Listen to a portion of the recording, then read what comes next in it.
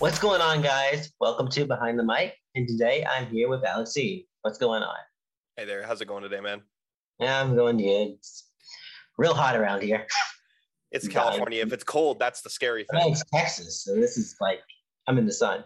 Oh, there you go. That's even Texas Yeah, winters. I've been up there once. yeah, never again. Mm-mm.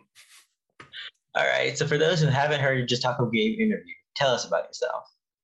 I am a writer, director, actor. I acted for 12 years and ended up becoming SAG, after which I decided to branch more into directing and writing, going to college to study those aspects of film along with the entire filmmaking process, and ended up graduating last year, actually, early Oh June. wow! Congratulations. Thank you. Let's start with your acting career. How did you get started with that?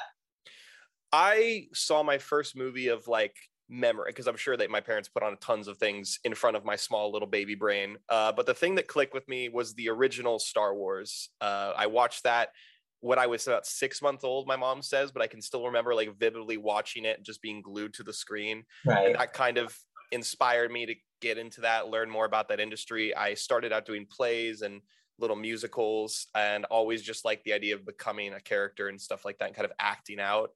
And I've just slowly been kind of moving on with that, going into voice acting. I've done stage acting, done on-screen, commercial, TV. I've kind of just branched out into every little facet of it and just kind of kept evolving in those areas as well. Now, what would you say is your favorite type of character to portray? I think I have two. My favorite one is I actually really like playing villains. A part of that being because I, as a kid, was typecast as the kind of, the Disney sidekick role, as they call it in the industry. And I would just go out for those characters every week. So when I got to college, people didn't have that perception of me. And they ended up, as soon as you found out, by the way, worst thing you can ever do if you go to college, don't tell anyone you're an actor. You will get cast in everything. My first quarter there, I had my first quarter, 3 months, I was acting in 15 different short films. Oh my God. But the good thing was it was a variety of characters. And one thing I got to play was a lot of darker, kind of more, villainous characters that had an edge to them. And I really thought that was fun for me to be able to try something new and have people see that side of me. And I do also love very sensitive characters. I'm an emotional person, and people who know me, I'm very open with how I feel. So I like being able to channel that and kind of give a positive representation for that kind of vulnerability on screen. Right, yeah, I can definitely say, yeah, playing the villains is a lot of fun. Oh, it's so much fun, especially when you're doing voice acting. Then you can have a lot of fun with it too. Oh, yeah. So switching over to your writing, what gives you inspiration to write? I am inspired by a lot of the things that I've grown up with or kind of absorbed in media. Star Wars, fantasy, anime, even Dungeons and Dragons is one of my favorite hobbies. The big thing for me, though, has always been music. I can listen to a song and just come up with an entire scene, or sometimes even in plot line, and then use other songs to kind of bridge that out. I'm writing an entire script right now, kind of using David Bowie music as kind of an inspiration for the film and stuff like that, and putting the songs in the movie. And I think that's very important for me, because the big thing is never to go, this song made this movie. You have to have this song. But for example, in one of my scripts, I have a fight scene that I wrote to a specific song, and I can, as the song's playing, recite the beats of what's happening in the script. And that's kind of what centers my writing, I guess. It kind of keeps me focused. Oh, that's pretty cool. Yeah, and actually going into that, I want to talk about your directing. How did you make the switch over from acting to writing and directing? I actually didn't make the official switch over until I had gone to college. The sad thing is, with the kind of up and coming younger actors and stuff, it is hard to break into directing and writing. Acting, you get an agent, you go out on auditions. Directing and writing is a lot more difficult because you need a lot more of resources and kind of a lot of money to start directing. So I knew I wanted to get in directing. I knew from going to college that was what I wanted to do. And luckily, I was very fortunate to have a very good college that gave me a lot of opportunities. Like I said, my school had a lot of short films. My first quarter there, they made sure you shot something and directed stuff. And it started very small productions. And as I went through the school, I kind of got notorious that I would be that person that went, okay, I know I'm supposed to do a small production, but I kind of want to do something that's a little bit more involved and crazy. I think that's the biggest thing that I'm very fortunate with, is that I had the opportunity through my school to explore the directing style, the kind of creative style I want to make, and whether or not I did actually want to pursue that as a career. Right. And actually, since you've gotten a chance to, pursue all this stuff, what would you say is your favorite type of genre to direct? I think it's a subgenre, but I love it. And it's a weird answer, I know, but it's cyberpunk. I love directing cyberpunk because you can do so much with it. My favorite project I ever shot at school was a cyberpunk short film based on a script I wrote.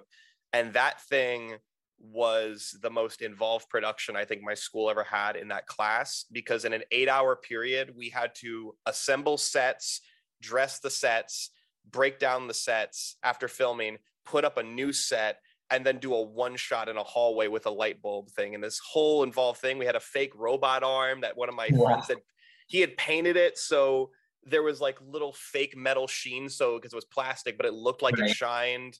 We had this back wall that was beautifully done by one of my classmates, Louise Bueller, who is a PD designer, that was just new, different wallpapers kind of torn over the top each other, because I described it as a world that had been broken down and repieced back together. And I think that's kind of the intrinsic fun of cyberpunk, is you look at films like Blade Runner, and then you look at films like The Fifth Element. They can all kind of be different vibes and almost different genres. And I think that's something that just really attracts me to that kind of a genre. Right, that's definitely a unique answer. I haven't gotten that one before. But yeah, I personally like dark fantasy, but I can see the aspect. I actually have written a dark fantasy script as well that I'm working on. Yes. I can't wait to see that one. But going into it, would you have any advice to people who want to break into this business and do what you do? I think the biggest advice I can offer is, and this is for actors, directors, and writers, is that not everyone is going to be a fan of what you're doing or how you are. Everyone, just like your friends and your family, have different food tastes. Everyone's going to have different tastes. You might write a script or direct a horror film, right? To write a horror film. You could show it to 5 people, but if they don't like horror films, they're not going to like your script. And same thing for, at the end of the day, like quality and stuff like that. Some people have a different definition of quality versus others. You could show it to your best friend who never watched a single film and only watches, little sitcoms and stuff. And you could show him this action film and he's like, dude, this is the best thing ever. Then you could show it to somebody who, watches action films every day and says, I don't like this. This is boring to me. At the end of the day, the number one person you have to focus on satisfying is yourself. Because if you aren't happy with a script, if you don't have confidence or passion about the project that you're working on or directing or acting in, you're not going to want to show up every day and put in the effort or try to do those rewrites or sit down in the editing room or work on those shot lists. If you don't care about the project and if you aren't proud of it, even in some way, because I know as an actor, you'll get scripts that you aren't a fan of, or you'll have to write stuff that you aren't a fan of or direct things you aren't a fan of. The important thing is to find something that you can be passionate about. Even if it's something subtextual or something only intrinsically important to you, that's what matters, is be happy with yourself and be passionate with your work. That's good advice. Yeah. And then my final question is, what's next? I'm currently, as I kind of alluded to earlier, working on a script that is going to be getting hopefully produced and funded very soon and being filming by next year. It is called Pelicans of the Night. It is a very dramatic film. I'm working on it with a good friend of mine, Selena Brion, who is a wonderful actress and is going to be starring in the project as well. And on top of that, I also have a very important passion project of mine that I'm pitching around that is a throwback to Akira Kurosawa samurai films and is an all Japanese script and actually will be filmed in Japanese and translated as well. All right. Well, good luck with all that. And you have to come back once all that gets done. Of course. You're going to be the first row seat, I promise. All right. Thanks, man. Thank you for coming on today. We'll see you later. Of course. Thanks for having me. Thank you.